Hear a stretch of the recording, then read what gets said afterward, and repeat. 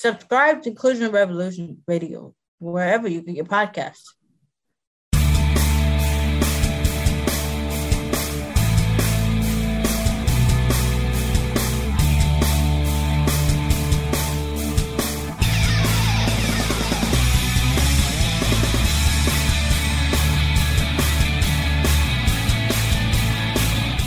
Hello, everyone, and welcome into Stacking the Box. I'm your host, Matt Verderam. We have a great show for you today.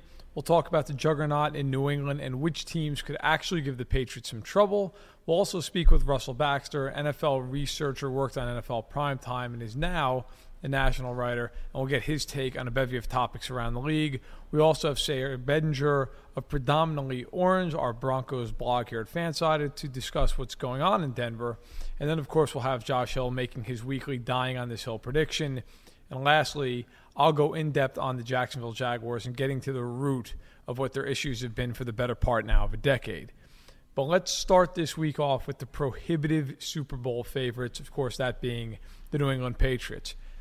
Everybody listening to this podcast already knows their strengths. We know the Patriots have a terrific secondary. Devin McCourty, Butler, and Gilmore on the outside. And offensively, there's no team in the league that has more talent. Tom Brady, Julian Edelman, Rob Gronkowski when healthy, Brandon Cooks. New England's going to score 30 points a game. Easily. You factor in on top of that they have a weak division, fairly easy schedule because of that division. The Patriots have an inside track to the number one seed. Frankly, it would be shocking if they don't find their way to home field advantage throughout the playoffs in the AFC. With that being said, what are the weaknesses with New England? We saw Rob Ninkovich. He retired on Sunday, decided 11 years was enough, had a very good career. Now with him being gone off that edge, there's pressure on Coney Ealy, who was brought in from the Carolina Panthers via trade this offseason.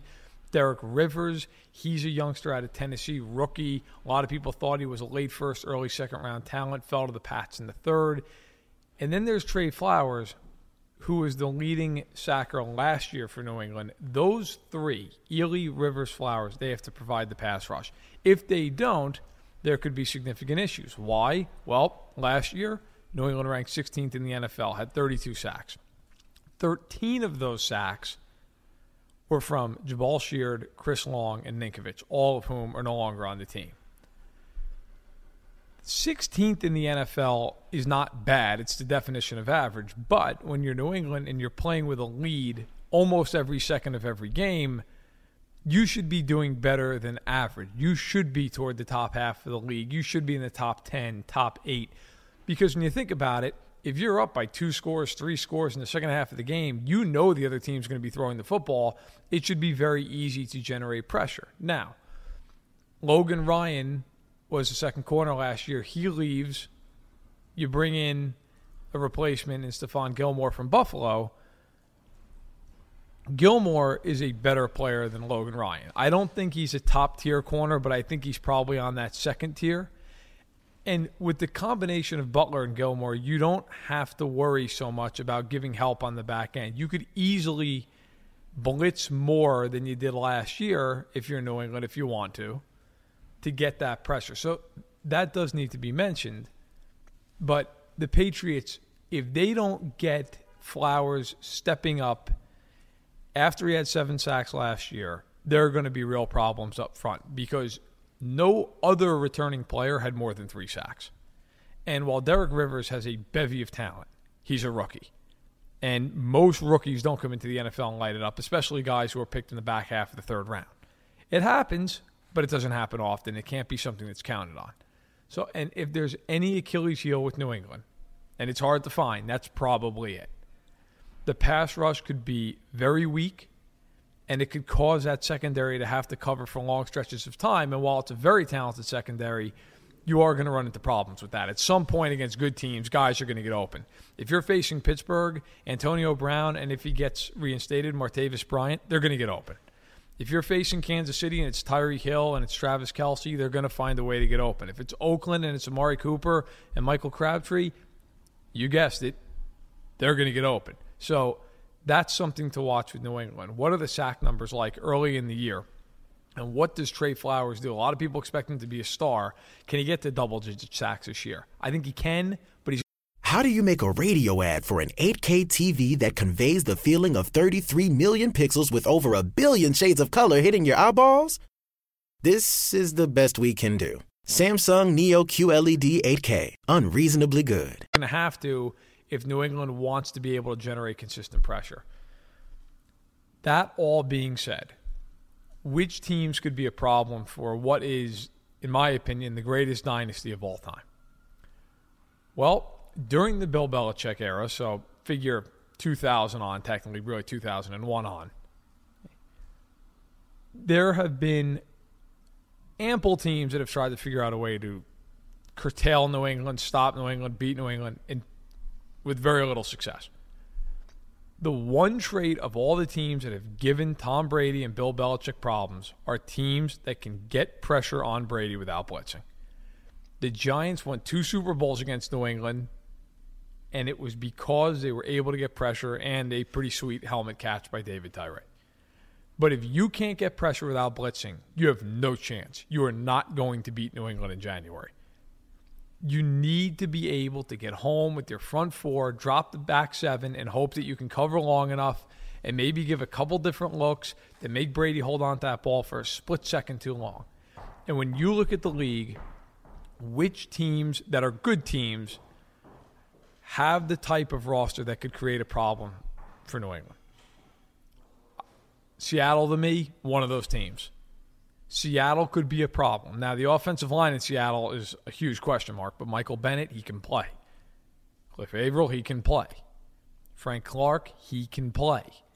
Kansas City, another team in terms of pass rush. They can get after you. Chris Jones, really good-looking rookie last year. He comes back second year. Justin Houston, he seems to be all the way back from that ACL injury a year ago. Dee Ford last year, double-digit sacks. Tamba Hali, still one of the best in the league at generating pressure, although certainly his sack numbers have dipped considerably. But those are all guys in Kansas City who can create pressure, who can be a problem one-on-one. Pittsburgh is another team. They don't do a great job of having guys who are 15 sacks in a year, but they do a great job in terms of getting pressure via design. The Steelers are excellent at forcing you into situations that are advantageous for them. James Harrison, he may be about 59 years old, but he can still play. Bud Dupree, he's a good-looking player off the edge. And now they bring in TJ Watt, and he's somebody who I believe is going to be a factor even in his rookie season. So you have to think that Pittsburgh is going to be able to get some kind of pressure off the edge. And by the way, I think it's his brother's name is escaping me at the moment. But Watt's first-round pick for Pittsburgh, okay, he's somebody, and it is TJ, by the way. I was losing my mind for a minute. He's somebody who I think with Bud Dupree and James Harrison is going to be a problem for any offensive line, but New England as well. And then the other two teams I would like to throw in are the Giants, again, and the Falcons. And the Falcons, if you watch the Super Bowl, got a ton of pressure on Brady early in the game. Problem was they tired out. And when they tired out and they couldn't get pressure anymore, it was over. They got ransacked out of the building. Obviously, everybody knows 25-point lead gone in the blink of an eye. And that's what happens. The biggest difference in that game, people talk about Kyle Shanahan, and yes, his game plan wasn't great. They needed to run the ball much more. But the reason that game changed on a dime was because New England started to just dominate time of possession. Atlanta could not stay fresh, and it was over from there on out. So the next thing, you have to be a team that can cover because New England is going to throw a myriad of formations at you, and you need to be able to have a couple of really good corners, a linebacker who can cover. If you can't do those things, they will pick you apart with the short game, and your blitz won't matter, your pressure won't matter, and that's my concern with Pittsburgh. Pittsburgh, since Mike Tomlin has become the head coach there in 2007, has played New England 8 times. They are 2-6 in those games, and one of the wins came over Matt Castle. Okay. All the other teams I mentioned, Seattle, Kansas City, New York, Atlanta, they can all cover. Pittsburgh, there are huge question marks as to whether or not the Steelers can cover. Next thing, quarterbacks. This is where the Chiefs have a problem. It's very hard seeing Alex Smith beating New England in January. It's not impossible, but it's a very tall order. Alex Smith is not going to lose the game up there, but he's not going to win it for you, which means the supporting cast in Kansas City is going to have to find a way to get that done. Can that defense do it? Can the special teams do it? Kansas City's probably as equipped as anybody in those two areas, but Alex Smith can't go up there and throw for 180 yards. You have no chance. He's got to go up there and throw for 250, 275. Can he do it? Again, it's possible, but I wouldn't be betting on it. So that's where the Chiefs might fall short. But the biggest barrier for all these AFC teams, Pittsburgh, Kansas City, even if you want to throw Oakland or Tennessee in the mix, you're going to have to go into Foxborough. And the Patriots are going to roll the AFC East. Let's be honest. Buffalo and New York, no chance. Miami, maybe they get a split. Okay. Since 2001, the Patriots are 17-3 at home in the playoffs. In fact, the Ravens were 2 of those 3 losses. The other one coming, shockingly, Mark Sanchez and the Jets, which proves miracles do happen. Although the Jets that year were very good. And that's all why New England is an overwhelming favorite, and for good reason. The division is weak. The head coach-quarterback combo, you can argue, is the best we've ever seen in this league. And the rest of the roster is absolutely loaded. Yes, there are weak points. The pass rushers we talked about. The interior of the offensive line has some question marks. But, boy, it's going to take a great game from one of the best in the NFL and a pretty average game by the Patriots to see an upset before the Super Bowl. And that's no slight on Pittsburgh or Kansas City or even some of these other upper echelon AFC teams. But New England, it's a different animal. And I think the only real way the Steelers or the Chiefs could upset New England, or I should say upset the apple cart really, is to somehow beat New England in the regular season. They all do play each other. And get home field advantage. You know, see Pittsburgh or Kansas City beat New England, go 13-3. Pittsburgh probably has a better shot to do that because their game against New England's at home. The Chiefs open up the regular season on that Thursday night in Foxborough. That's a tough spot. So, those are a few things to consider. I do think that there are some teams out there who could beat the Patriots. I listed off 5. I think those are the only 5. And, of course, I will throw in one caveat. Green Bay would have a shot, if for no other reason, because Aaron Rodgers could throw for 400 yards and win the game by himself, even against a very good secondary. So, that's where we stand going into August. Pats are the overwhelming favorite, but there are a handful of teams, maybe a half dozen or so, that would give the Pats a run for their money, that at least could do so. So now we transition from the Patriots, who, again, got to think they are the best team in the league by a wide margin moving forward, to the whole rest of the league. And for that, we welcome in Russell Baxter, covers the whole league for Fansided, and he was an NFL researcher on NFL Primetime for how many years was it? Well, I did Primetime for 17, but I was at ESPN for 22, and it was a lot of fun with Chris Berman and Tom Jackson. I can't tell you how thrilling it was to do that show live. I can only imagine. I remember watching it many, many years as a child. But we'll move on. And I got to, right off the bat, I've got to ask you, of the 32 teams this year, which do you feel might be the most poised to regress from what they did last season? Well, I think I have one from each conference. The New York Giants concern me because they're a playoff team last year, but they slumped down the stretch offensively. Defensively, they were sensational. Their secondary, I think, now rivals the Seahawks as maybe the best in the league. Landon Collins could have easily been Defensive Player of the Year last year. But I don't know if people realize their last 5 regular season games and then the playoff game, the Giants failed to put at least 20 points on the board. They need to get more balance offensively. They need that running game to reemerge. It hasn't been a factor for a couple of years now. I know they went out and got Brandon Marshall, and that's all well and good, and that gives them a dynamic trio with Odell Beckham Jr. and Sterling Shepard and Marshall. But if you don't have that running game, no matter how good your defense is, eventually it will wilt. And over in the other conference, it's the Miami Dolphins. A little concerned about them because I don't know if they addressed their defense enough in the offseason. They brought in some linemen, and their run defense last year was absolutely horrible. I know Vance Joseph isn't there anymore. They really need some people to step up because even though they finished 9-2 in the regular season in their last 11 games and made the playoffs for the first time since 2008, when they lost, it was ugly. A bad loss to Baltimore, horrible home loss to New England at the end of the year. And then before you could even get the Star-Spangled Banner out of your mouth in the playoff game, Pittsburgh was way ahead of them in the first quarter. Yeah, it's interesting. I was doing research for Stacking the Box, the column, a few weeks ago, and I was looking up teams that went from missing the playoffs to making the playoffs and having a jump of at least 4 wins. And over the last 10 years, 33 teams have done so, including the Dolphins, Raiders, Cowboys, and Giants last year.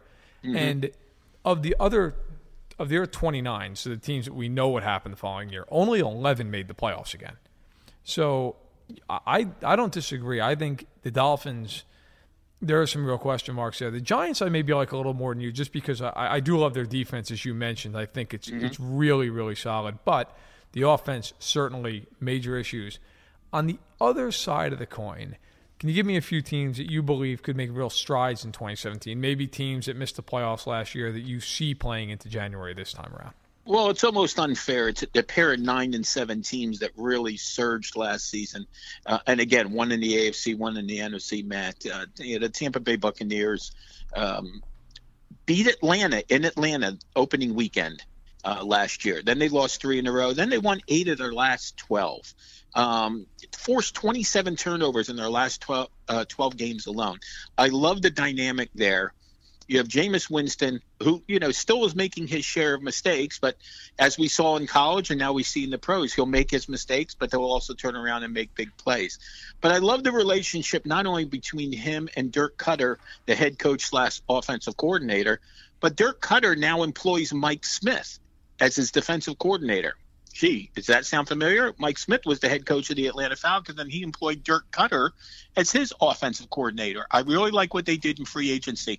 Not a lot of moves, 3 solid moves. Deshaun Jackson to pair with Mike Evans, Chris Baker to pair with Gerald McCoy up the middle, and then J.J. Wilcox in the secondary. That's a team to keep an eye on. I think they could really push the Falcons. In the AFC, I guess I'm like everyone else, the Tennessee Titans. I like what they've done offensively, building that offensive line. John Robinson has come out, and even if a team is or a player's a former first-round draft choice, he's looking for players. He's looking for a physical mentality. DeMarco Murray was terrific last year. Marcus Mariota obviously coming back from the broken leg he suffered late in the season. If they can get better cornerback play, and now they went out and got Logan Ryan from the New England Patriots, and they drafted Adoree Jackson at a USC. If that Dick LeBeau defense can look like a Dick LeBeau defense, they're going to give the Houston Texans in that division a real tussle. I agree on both counts. I love Tampa Bay. I think the Buccaneers are going to challenge Atlanta in that division, and that's no knock on Atlanta, but the Buccaneers, they're coming in. And in the AFC South, I think Tennessee's a team to beat, frankly. I like Deshaun Watson and all that, but he's still a rookie quarterback. And Tennessee, they have a great offensive line. That offensive line can maul you up front. And that's something that really gets overlooked in today's game with the aerial assault that every team tries to put on. But, I'm with you 100%. And I'm curious, coming out of the offseason, everybody always has a rookie or two that they really like, that they're looking at, that they believe is somebody to watch, this year, maybe to be in that conversation for offensive or defensive rookie in the year. Is there a rookie that you're watching? And as a second question to that, do you believe there's a Dak Prescott situation in this quarterback class? Well, I'll take the second part first. I don't know if there necessarily is. We saw a bunch of quarterbacks get drafted in the first round, and Deshaun Watson is obviously going to vie for the starting job, but I don't know if he'll get it. But Pat Mahomes and Mitch Trubisky were more futuristic picks. Now, when that future pops up, who knows? As far as the rookies, I love Leonard Fournette with the Jacksonville Jaguars. It's only the 3rd time in their brief history. Now, they've only been around since 1995. James Stewart in 95, Fred Taylor in 98, and now Leonard Fournette, a first-round running back. For people, Maurice Jones-Drew was a second-round running back. Now, we just saw some news, obviously, with Brandon Albert retiring, but they have Cam Robinson from University of Alabama. He might wind up having to step right in and start at left tackle. But Leonard Fournette really intrigues me. On the defensive side, Matt, I still find it hard to believe that Jonathan Allen slipped to number 17. And there's talk about a team that really needs help on the defensive line.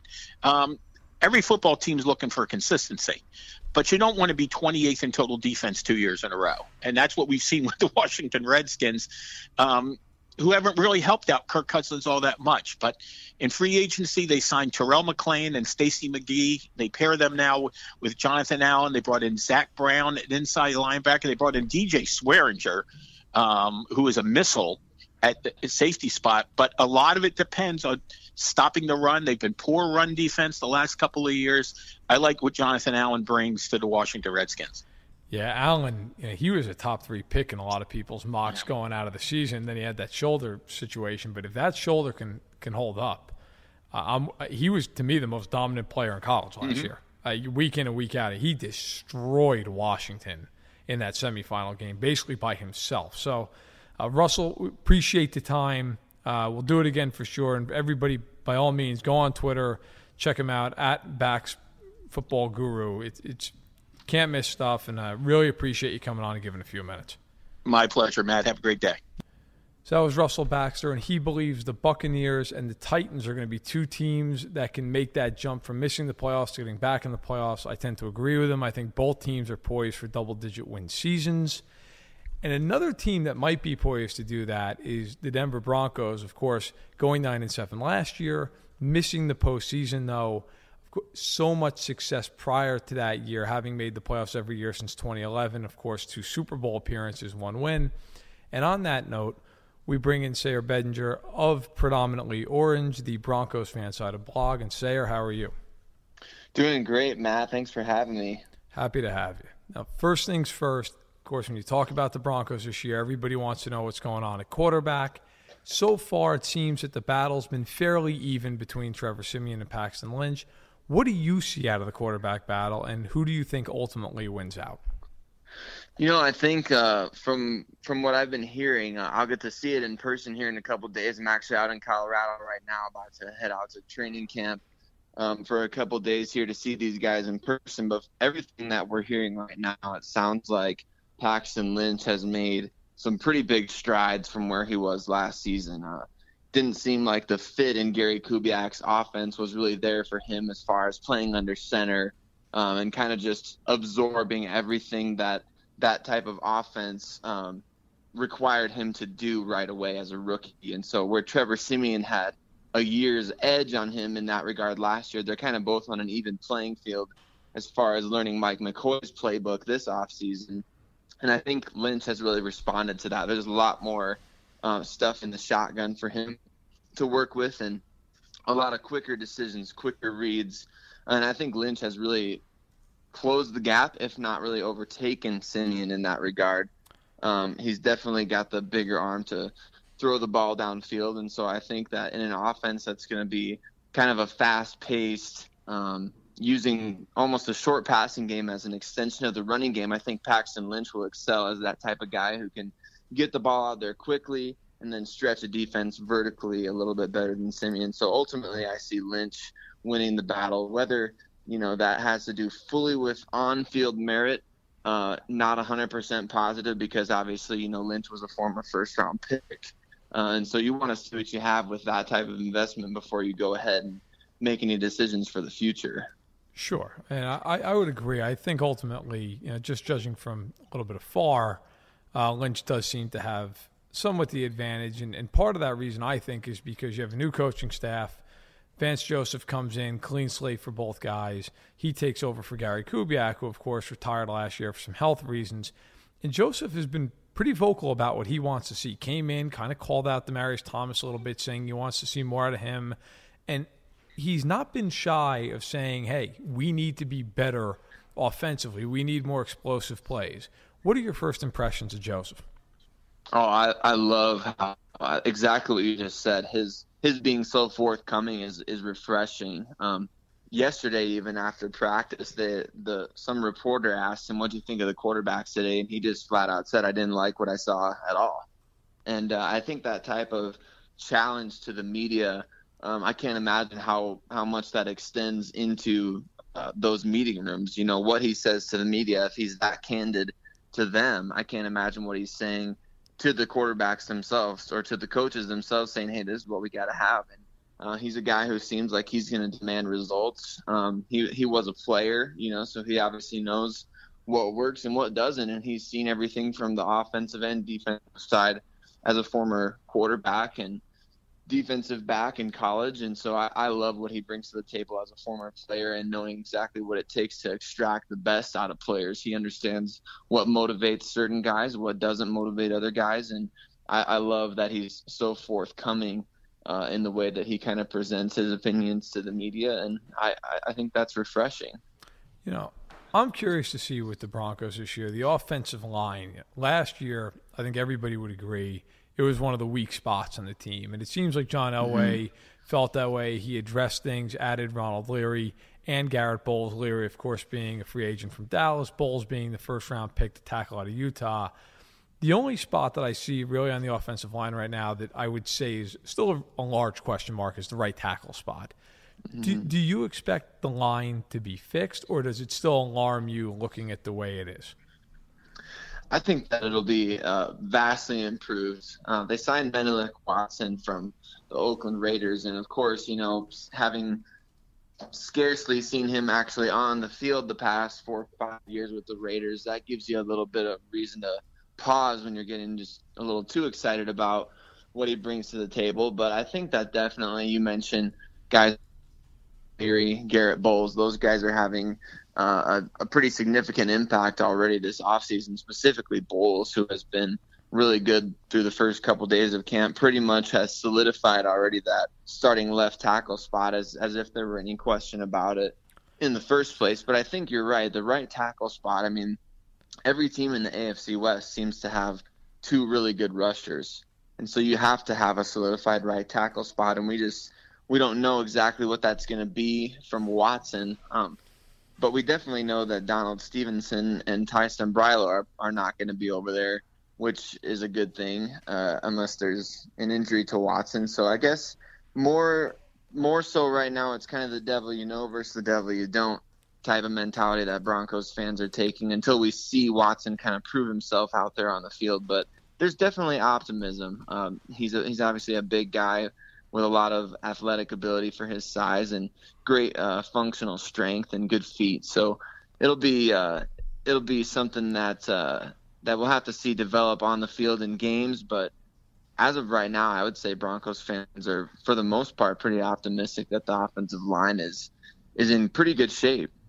You know, the AFC West, you could make an argument, and I would make the argument, it's the toughest division in football. You know, last year, three teams with winning records, Kansas City and Oakland, each won 12 games last year. The Chargers were the weak sister last year, but if they're healthy, and with the Chargers, that is a huge if. They're very, very talented on both sides of the ball. How do you see Denver fitting into the AFC West puzzle? That's a great question. It's a pretty balanced division in terms of every team seems to have a great strength and every team seems to have a fatal flaw. With Denver, that fatal flaw is going to be whether or not the offense can do anything this year. And that's, you know, in a division where you play with San Diego and Kansas City specifically, I don't see Oakland's defense as quite on the level of those two, at least, you know, until we see them proven on the field. But the Broncos were one of the worst teams in the NFL offensively last year, especially converting third downs and converting in the red zone. And so they have to show that they can improve in those areas, and they're going up against some really tough competition. So I think as long as the Broncos show signs of improvement offensively, I think they'll be right in the thick of things. You know, my initial thought was that they would be still maybe a step behind Kansas City this year, but I think Oakland, you know, and Denver are kind of on that same playing field, whereas Oakland has the great offense and the kind of the suspect defense. So it'll be interesting to see what happens in Kansas City as well with Patrick Mahomes looking like he's doing pretty well the first, few days of practice out here, and how that affects Alex Smith and everything. It kind of reminds me of the 2006 Broncos with Jake Plummer and Jay Cutler.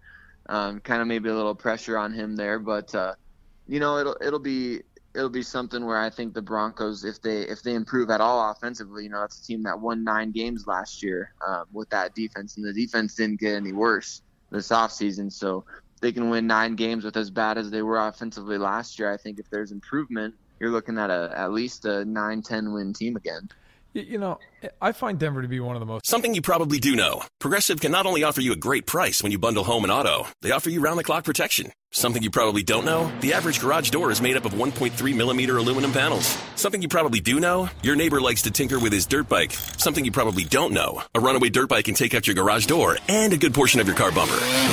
Bundle your home and auto with Progressive and get more than a great price. Get round-the-clock protection. Something you know for the things you don't know. Coverage from Progressive Casualty Insurance Company, affiliates, and third-party insurers, and subject to policy terms. Bundle discount not available in all states or situations. Interesting teams in the league, and I'll get you out of here on this. The defense, to me, still is a championship caliber defense. Mm-hmm. Between Talib and Harris being one of the most underrated players in the league, and then Miller, you can argue at the worst he's probably a top 3 defensive player in the league. So, and there are other pieces as well, Brandon Marshall, Derek Wolfe.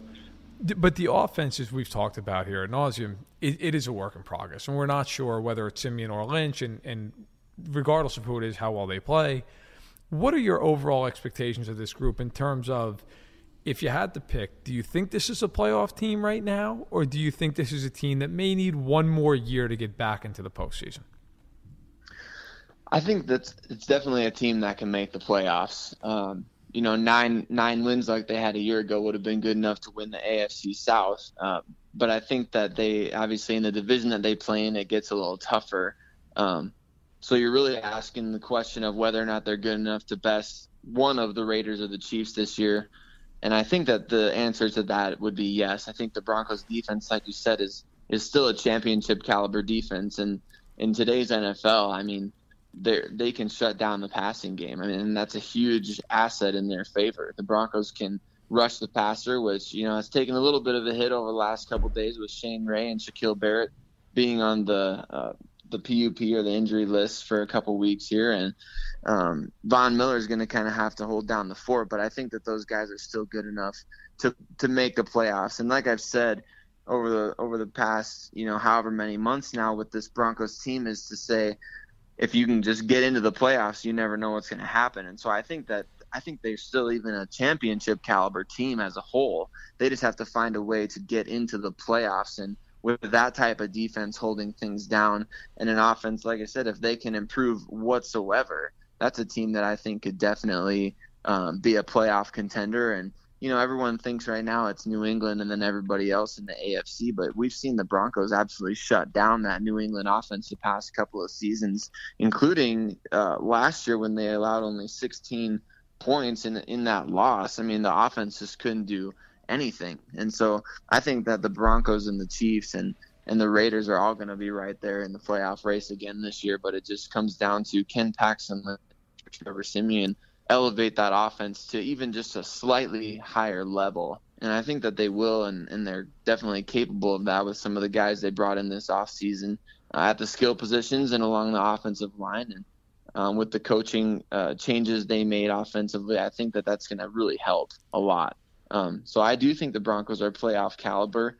It's just going to be a matter of, can they improve offensively? But that defense is going to be ready once again to shut some people down and kind of lead the way. Well, Sayer, I appreciate your time. I agree with you. I think if Denver can get even to around average offensively, I think they could certainly be a playoff team. And we'll definitely be catching up with you down the road to see exactly how it all unfolds. Awesome, man. Thank you very much. Yep.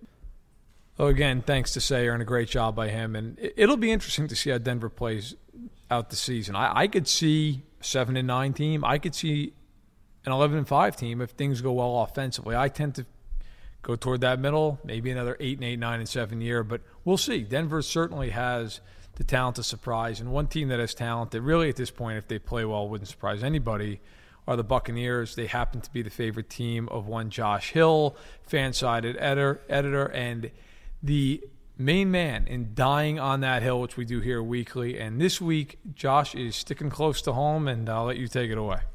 Oh, yeah, sticking close to home with the Buccaneers. Getting you ready for Hard Knocks, I guess. You could watch some of these storylines play out. But this week, we talked about a tight end last week up in Green Bay and Martellus Bennett, who I don't think is going to do well. Down in Tampa, you've got Cameron Brate, who is actually underrated, I think, as far as everybody's paying attention to. O.J. Howard comes in the draft. He's going to be the guy of the future for sure. But Cameron Brate, everybody seems to be sleeping on him as a viable target in this new revamped offense. And you got to keep an eye on him this year, because right now in camp so far, Brate has been the guy that Jameis Winston likes to throw to. He was catching everything in minicamp and early on, and now that they're getting into training camp, O.J. Howard's getting more reps. But if you look at the bond between Jameis Winston and Cameron Brate, that's going to translate on the field in the regular season. That's just not an off-season thing. So don't be surprised this year if Brate has as good, if not better, a year than O.J. Howard does, who, let's not forget, is a rookie. Brate finished third on the team, I should say, in targets last year, only one target behind slot receiver Adam Humphries. Mike Evans actually had the most targets of any player in the NFL at 175. I don't expect that to happen again. But when you look at Brate, he had 81 targets, caught 57 passes for 660 yards and 8 touchdowns. And if you look at the game logs from last year, he saw significant upticks in targets in the second half of the year. He went from 23 in the first 8 games to 34 in the final 8. Mm-hmm. And if you break that down, he was 17th in targets for tight ends, so average. But he ranked 12th in yardage, and he tied for first with 8 touchdowns alongside Hunter Henry, the rookie out in, now Los Angeles, then San Diego. So I do look for the Bucs to spread the ball around more this year. I don't think Mike Evans is getting 175 targets with Deshaun Jackson now in the fold. But I'm very interested to see if Brate can continue to get that wealth of targets with O.J. Howard, who's not only a high-profile pick, but a first-round pick coming in. Yeah, and to go to the point, too, what you said about Brate coming on in the second half of the year, that goes back to the bond that he has with Winston. I don't really always base this in numbers. Some things you got to go off on with a gut instinct. And if you look at Winston's first half of the season last year, he was getting killed because every single option that he had was Mike Evans. It was Mike Evans, check down, look for Mike Evans on the sideline, Mike Evans up the seam, and then you throw out of bounds. Those were his options. And then in the latter half of the year, you saw that he started to spread the ball out more. He started to get more comfortable with other targets, specifically Cameron Brate. Now, I'm not saying that Brate's going to unseat O.J. Howard as, this tight end of the future. I think that Brate has a shelf life in Tampa. He's not going to be there forever, and he's definitely not going to be the number one guy. But that relationship that he has with Jameis Winston, and it can get boiled down to this. If you look at the red zone targets, he had 81 targets all over last year. Cameron Brate was targeted 16 times in the red zone. That is one less than Mike Evans, and second best on the team. If you look at red zone efficiency, Mike Evans caught 8 of those 17 passes in the red zone. Cameron Brate went 10 for 16. So he's a reliable target for Jameis Winston in the red zone. And that then backs up the idea that Winston trusts him. He can throw to him. He looks for him. And the more targets that you had, like you said, you've got Jackson, you've got Chris Godwin, who, don't forget about him, big guy, 6'1", 205, I think. So he's going to be taking targets away from Adam Humphries more. But you've got more options to throw. But if you have that trust with a receiver, don't discount that. And, it may take away from O.J. Howard, but look at the bright side. That's something that O.J. Howard can then learn from Cameron Brate. He can learn that and kind of pass on that torch of that relationship with Jameis Winston, which is only going to help, especially when you have a smart guy like Cameron Brate, who's intelligent in real life, not just on the field, and then helping a rookie. Well, you mentioned his intelligence, and I'll take it a step further. He went to Harvard. Your backup quarterback, Ryan Fitzpatrick, also went to Harvard. Yeah. So if Fitzy gets in there, and I know you don't want to see that, but if he gets in there and they connect, it might be the smartest connection in NFL history. You'd have to go back and look. I know Sid Luckman was an Ivy Leaguer too, but that would be Harvard to Harvard. That might be the first time that's ever happened in the NFL. But getting back to the big point, I feel like if you're the Buccaneers, you're not drafting O.J. Howard in the first round if you think that Brate is your long-term answer. Mm-hmm. So I'm wondering, is it that Brate last year really came on and was this real integral piece, or was he more of a circumstantial situation where, other than Mike Evans, the Buccaneers really didn't have anybody else to throw to if this slot receiver, Adam Humphries, was taken away? I tend to believe that Brate obviously has talent, but that they think he's more of a second tight end because, look, you're taking Howard, 19th overall? You're not doing that if you don't. If you feel that Brate is going to be the answer going forward. The only other option you could have is the Bucs just want to go with that 2 tight end set, that 12 personnel, and they want to play in the way that New England has played for so many years, that Kansas City plays under Andy Reid. Now, maybe that's an option, but I tend to believe that they're looking at Brate as a guy who's going to be taking a little bit of a backseat to Howard, although you think not right away. No, I definitely don't think it's going to be right away. There's going to be, a transitional period. And I think really that's what Brate is going to benefit from this year, is that transitional period where O.J. Howard is going to be settling into this role that he's going to have, hopefully, for the foreseeable future, and doing it well. But having Brate out there, they've been doing a lot of 2 tight end sets in training camp. And you don't. Everybody wants to throw in Luke Stalker too, but Luke Stalker is going to be your blocking tight end, and both of these guys are going to have to block too. But they create mismatches. Cameron Brate created mismatches last year, and O.J. Howard is definitely going to create mismatches. So having 2 guys like that on the field at the same time, like you said, it's kind of like the New England model, and that's not a bad model to follow. And historically, the Buccaneers have followed a lot of New England models as far as like trying to build their team, the way that the personnel that they bring in or they interview. Certainly getting fleeced in trades, but that's neither here nor there. But so having O.J. Howard out there with Cameron Brate, it's not going to mean that Brate is all of a sudden, Rob Gronkowski or even a Kyle Rudolph, but he's going to be productive and he's going to be more productive. And, I tied the Martellus Bennett conversation last week back into fantasy football, and I think that there's a fantasy football play here to be had. Everybody's going to be buying high on O.J. Howard. Don't sleep on Cameron Brate. Maybe not getting all the targets that he got last year, but he's going to be effective. And that relationship with Jameis Winston in the red zone is not going to go anywhere. Just because there's more targets doesn't mean that Jameis Winston's all of a sudden going to forget that Cameron Brate exists. Well, a couple points. You bring up the red zone and, great numbers on that. Yeah, if for that alone, he's a good fantasy option, maybe even as a second tight end, what have you. But, last year, he really got better as the year went on. He's a young guy. He's only 26 years old. So the Buccaneers certainly have something going there. As far as Luke Stalker goes, that man is a road cone. There is no – look, this show, we try to be intelligent and honest. Luke Stalker is atrocious. He's bad. And that's fine because he's a third tight end, and most third tight ends are atrocious. So there's no fear there. I actually think, though, the tight ends are going to do very well in Tampa for one reason – and one reason, well, I shouldn't say for one reason alone, but for one reason predominantly, and that is when you have Deshaun Jackson and Mike Evans, you're going to stretch the field. You're going to go, especially with Jameis Winston, you're going to go down the field. And when you're doing that and you're pulling those safeties and those corners deep down the field, you're stretching that level out between the defensive backs and the linebackers, and that's a really nice spot for Brate or for Howard to find some room in the seam, work that second level. It's going to be very interesting to see. Everybody thinks of Tampa as this great offensive team that doesn't have a defense. In reality, I think Tampa Bay already has a really good defense. Mm-hmm.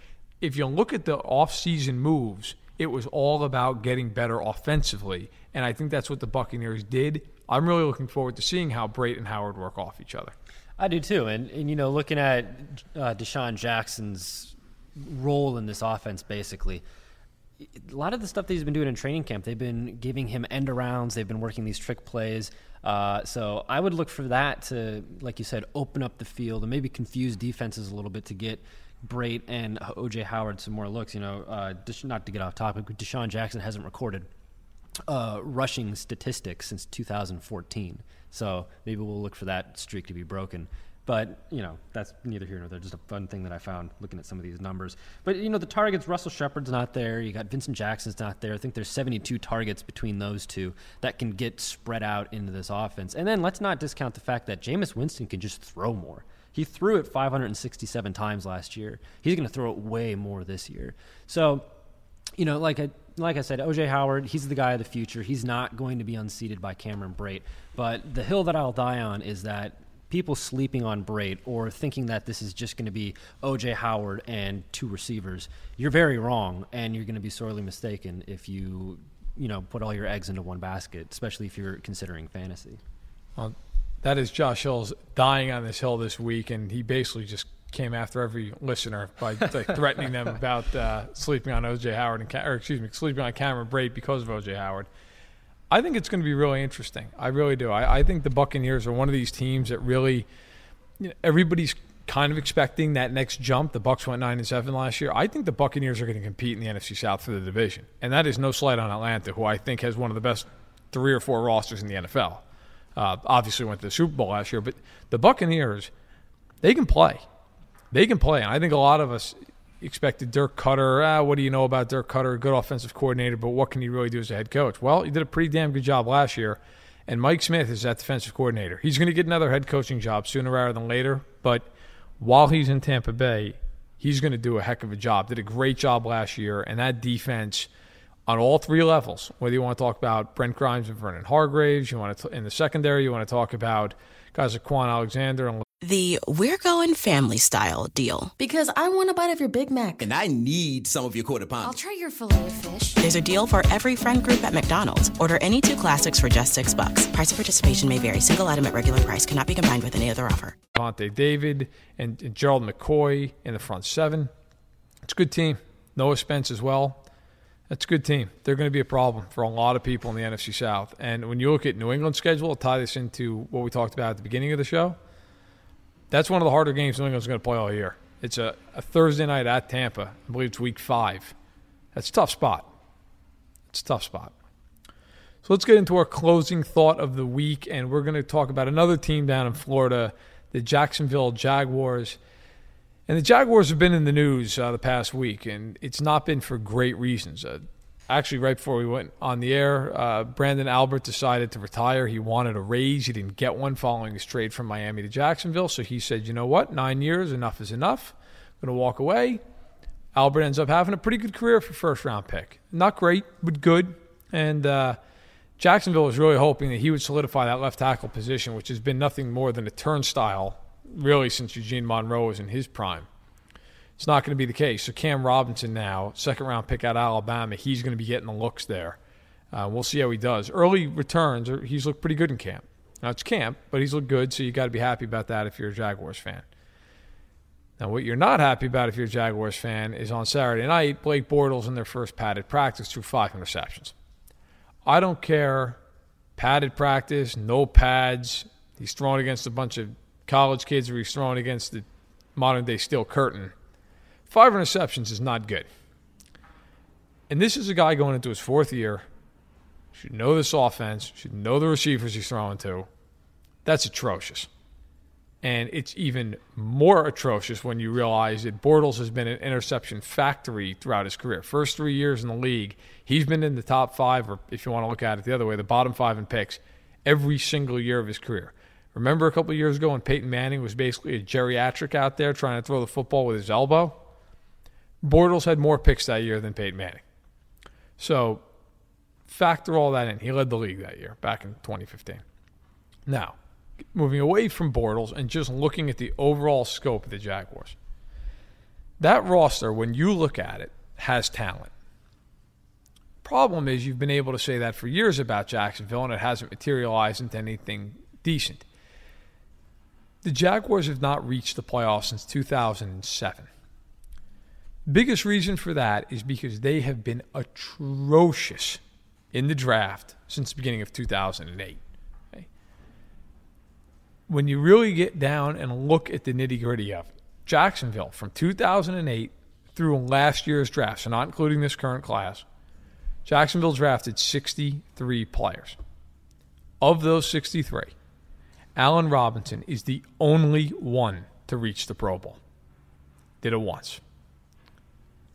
There has not been one player that they have drafted in almost a decade now, in 9 classes, that has been a first-team All-Pro. Which is stunning no matter what way you slice it, but it's incredibly stunning when you think about how high these draft picks have been over those 10 years, over those 9 years rather. Jacksonville Since 2008, here are the first-round picks in order. Derek Harvey, Eugene Monroe, Tyson Alu, Blaine Gabbert, Justin Blackmon, Luke Jokel, Blake Bortles, Dante Fowler, Jalen Ramsey, and Leonard Fournette. Now, of course, Fournette's a complete unknown, comes into the league with a lot of hype. Ramsey is an excellent corner, so they hit there. Everybody else ranges from massive all-time bust to average, and in the case of Mr. Fowler, what seems to be a little bit of a head case. A lot of issues off the field. All of those picks were in the top 10. That's a problem. There's a reason, by the way, if you think about it, that they have drafted in the top 10 for the last 10 years running. That is unbelievable. That is 1990s Cincinnati Bengals-esque when Chris Berman famously coined them the Bungles. If you're drafting top 10 every year, you stink. Jacksonville has stunk because of the failures in the draft. Look, when you draft well in the NFL, even if you're bad in free agency, you're going to have a lot of good young players on cheap contracts. And that opens up the avenues of free agency because you're going to have cap space. The Jaguars have had to spend wildly on free agents over the last couple of years because their young talents aren't there. They're bereft of anybody who's 26, 27 and younger and who can play. Now, Dave Caldwell's been the general manager since 2013. And when you look at his track record in the draft, it's uneven at best. His first draft, 2013, was a total disaster. 2014, much better. Got Allen Robinson, brought in Marquise Lee, Brandon Linder, who's become one of the better centers in the league, just got a $50 million deal. Telvin Smith, very good player. And you go to 2015, again, really underwhelming. Not a good class. Last year, hits on Ramsey, Miles Jack, somebody that we got to see how it plays out, but he's got potential. Okay, that was a better class. That was a class that, again, there's some hope there, some promise. The problem has been they haven't drafted quite well enough. They haven't hit on those superstar players. They haven't found those guys in the 6th round who have really contributed outside of Telvin Smith. And because of that, they've gone out and spent lavishly in free agency. And you think about all the deals that Jacksonville has put together over the last handful of years during the Caldwell era. Names come to mind like Malik Jackson, Calais Campbell, A.J. Boye, Chris Ivory. On a lesser deal, Kelvin Beachum. Didn't work out. You think about guys like Dan Skuta and Devon House, who were wildly overpaid. Deshaun Gibson, Prince Amukamara, Julius Thomas. These are all big names. These are all guys who, most of which were brought in on huge deals. Well, obviously we're waiting on Boye, and we're going to see what happens with Campbell, who's 30 years old. I don't see how you think he's part of the championship core, unless he plays till he's 35, 36, and you get good in that time. I love the signing of Boye. I'll go on record with that. I thought he was the best corner available by a mile last year. In fact, I thought he was the best free agent available. And they stole him away from a division rival. And he's young. I believe he's 25 years old. So that I can get behind. Everybody else on that list, Malik Jackson for $90 million. Listen, Malik Jackson's a nice player. Malik Jackson's not going to be the reason you're winning the Super Bowl. Okay? And yes, he won one in Denver. But let's be real. What was he, the 6th best player on that defense? Miller, Ware, Talib, Ward, Harris. He may be 6th. And you can make a real strong argument that Derek Wolfe was as good and Brandon Marshall certainly is good. Okay? And by the way, speaking of Brandon Marshall, this exposes another problem with Jacksonville. Even when the Jaguars find a solid player, they often don't know how to evaluate that talent from within. They drafted Brandon Marshall in the 5th round back in 2012. They cut him the following year. He's gone on now to get a nice, lucrative second contract from the Broncos, won a Super Bowl with them. He's been part of 2 Super Bowl appearances. He's a good player, and they let him walk. Terrence Knighton, Zach Miller, and Rashad Jennings were all picks by Jacksonville in 2009. Knighton was really the only one who did much of anything in Jacksonville, but all of them probably made their names elsewhere. Zach Miller in Chicago, Rashad Jennings going to Oakland, then to New York. Not saying any of those guys are Hall of Famers, but those are good players. Jacksonville picked them. Jacksonville let them walk. If you want to change the fortune of that franchise, it starts with drafting better, because you can talk about all the free agent acquisitions you want.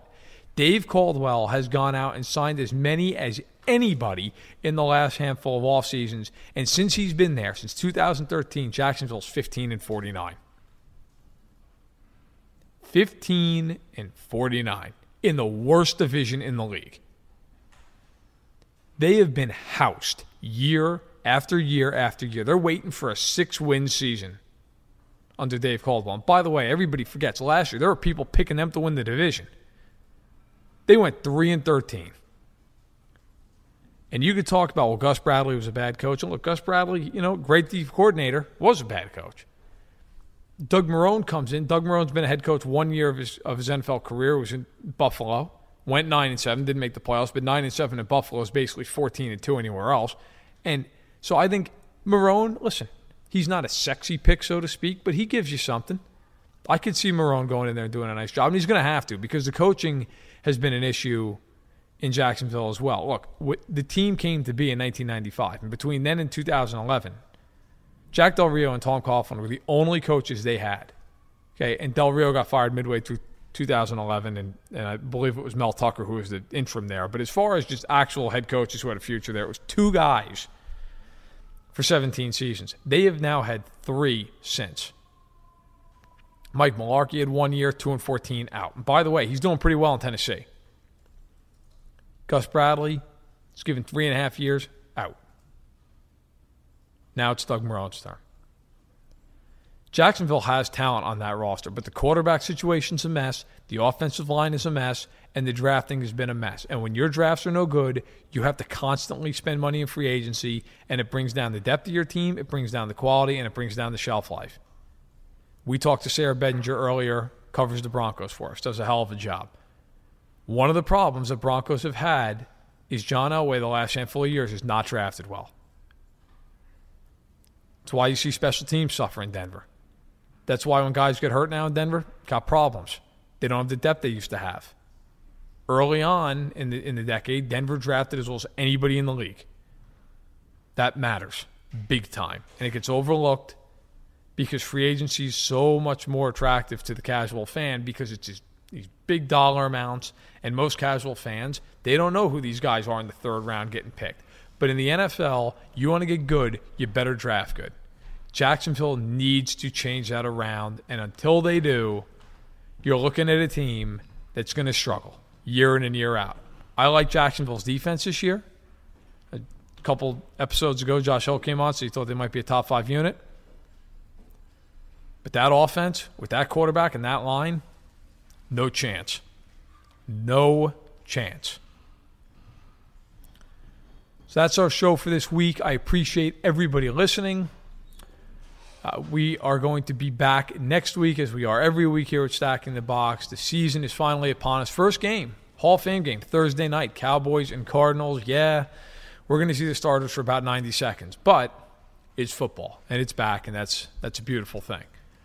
So we at least have real things to talk about. Hopefully all these teams can stay healthy out there. Chargers already losing Mike Williams for what could be the season with a back issue. It's a tough blow. Hopefully he can recover. Maybe get lucky and not be out for the whole year. But in any event, we will be back next week. We thank you for listening. Please go on to iTunes, subscribe, rate us. Of course, only if you like it. If you don't like it, then don't rate it, because nobody needs that in their life. So thank you very much, and we'll talk to you next week. Underdog Fantasy is the fastest-growing fantasy app and easiest place to play fantasy sports. Just jump on UnderdogFantasy.com or download the app, draft your team, and that's it. And if drafts aren't your thing, they also have a pick'em game where you can win 20 times your money in a single night. Use promo code RADIO, and Underdog will double your first deposit when you sign up with up to $100 in bonus cash. Deposit $100, get $100 free. That's promo code RADIO. Terms and conditions apply. For the ones who work hard to ensure their crew can always go the extra mile, and the ones who get in early so everyone can go home on time, there's Grainger, offering professional-grade supplies backed by product experts so you can quickly and easily find what you need. Plus, you can count on access to a committed team ready to go the extra mile for you. Call, click Grainger.com, or just stop by. Grainger, for the ones who get it done.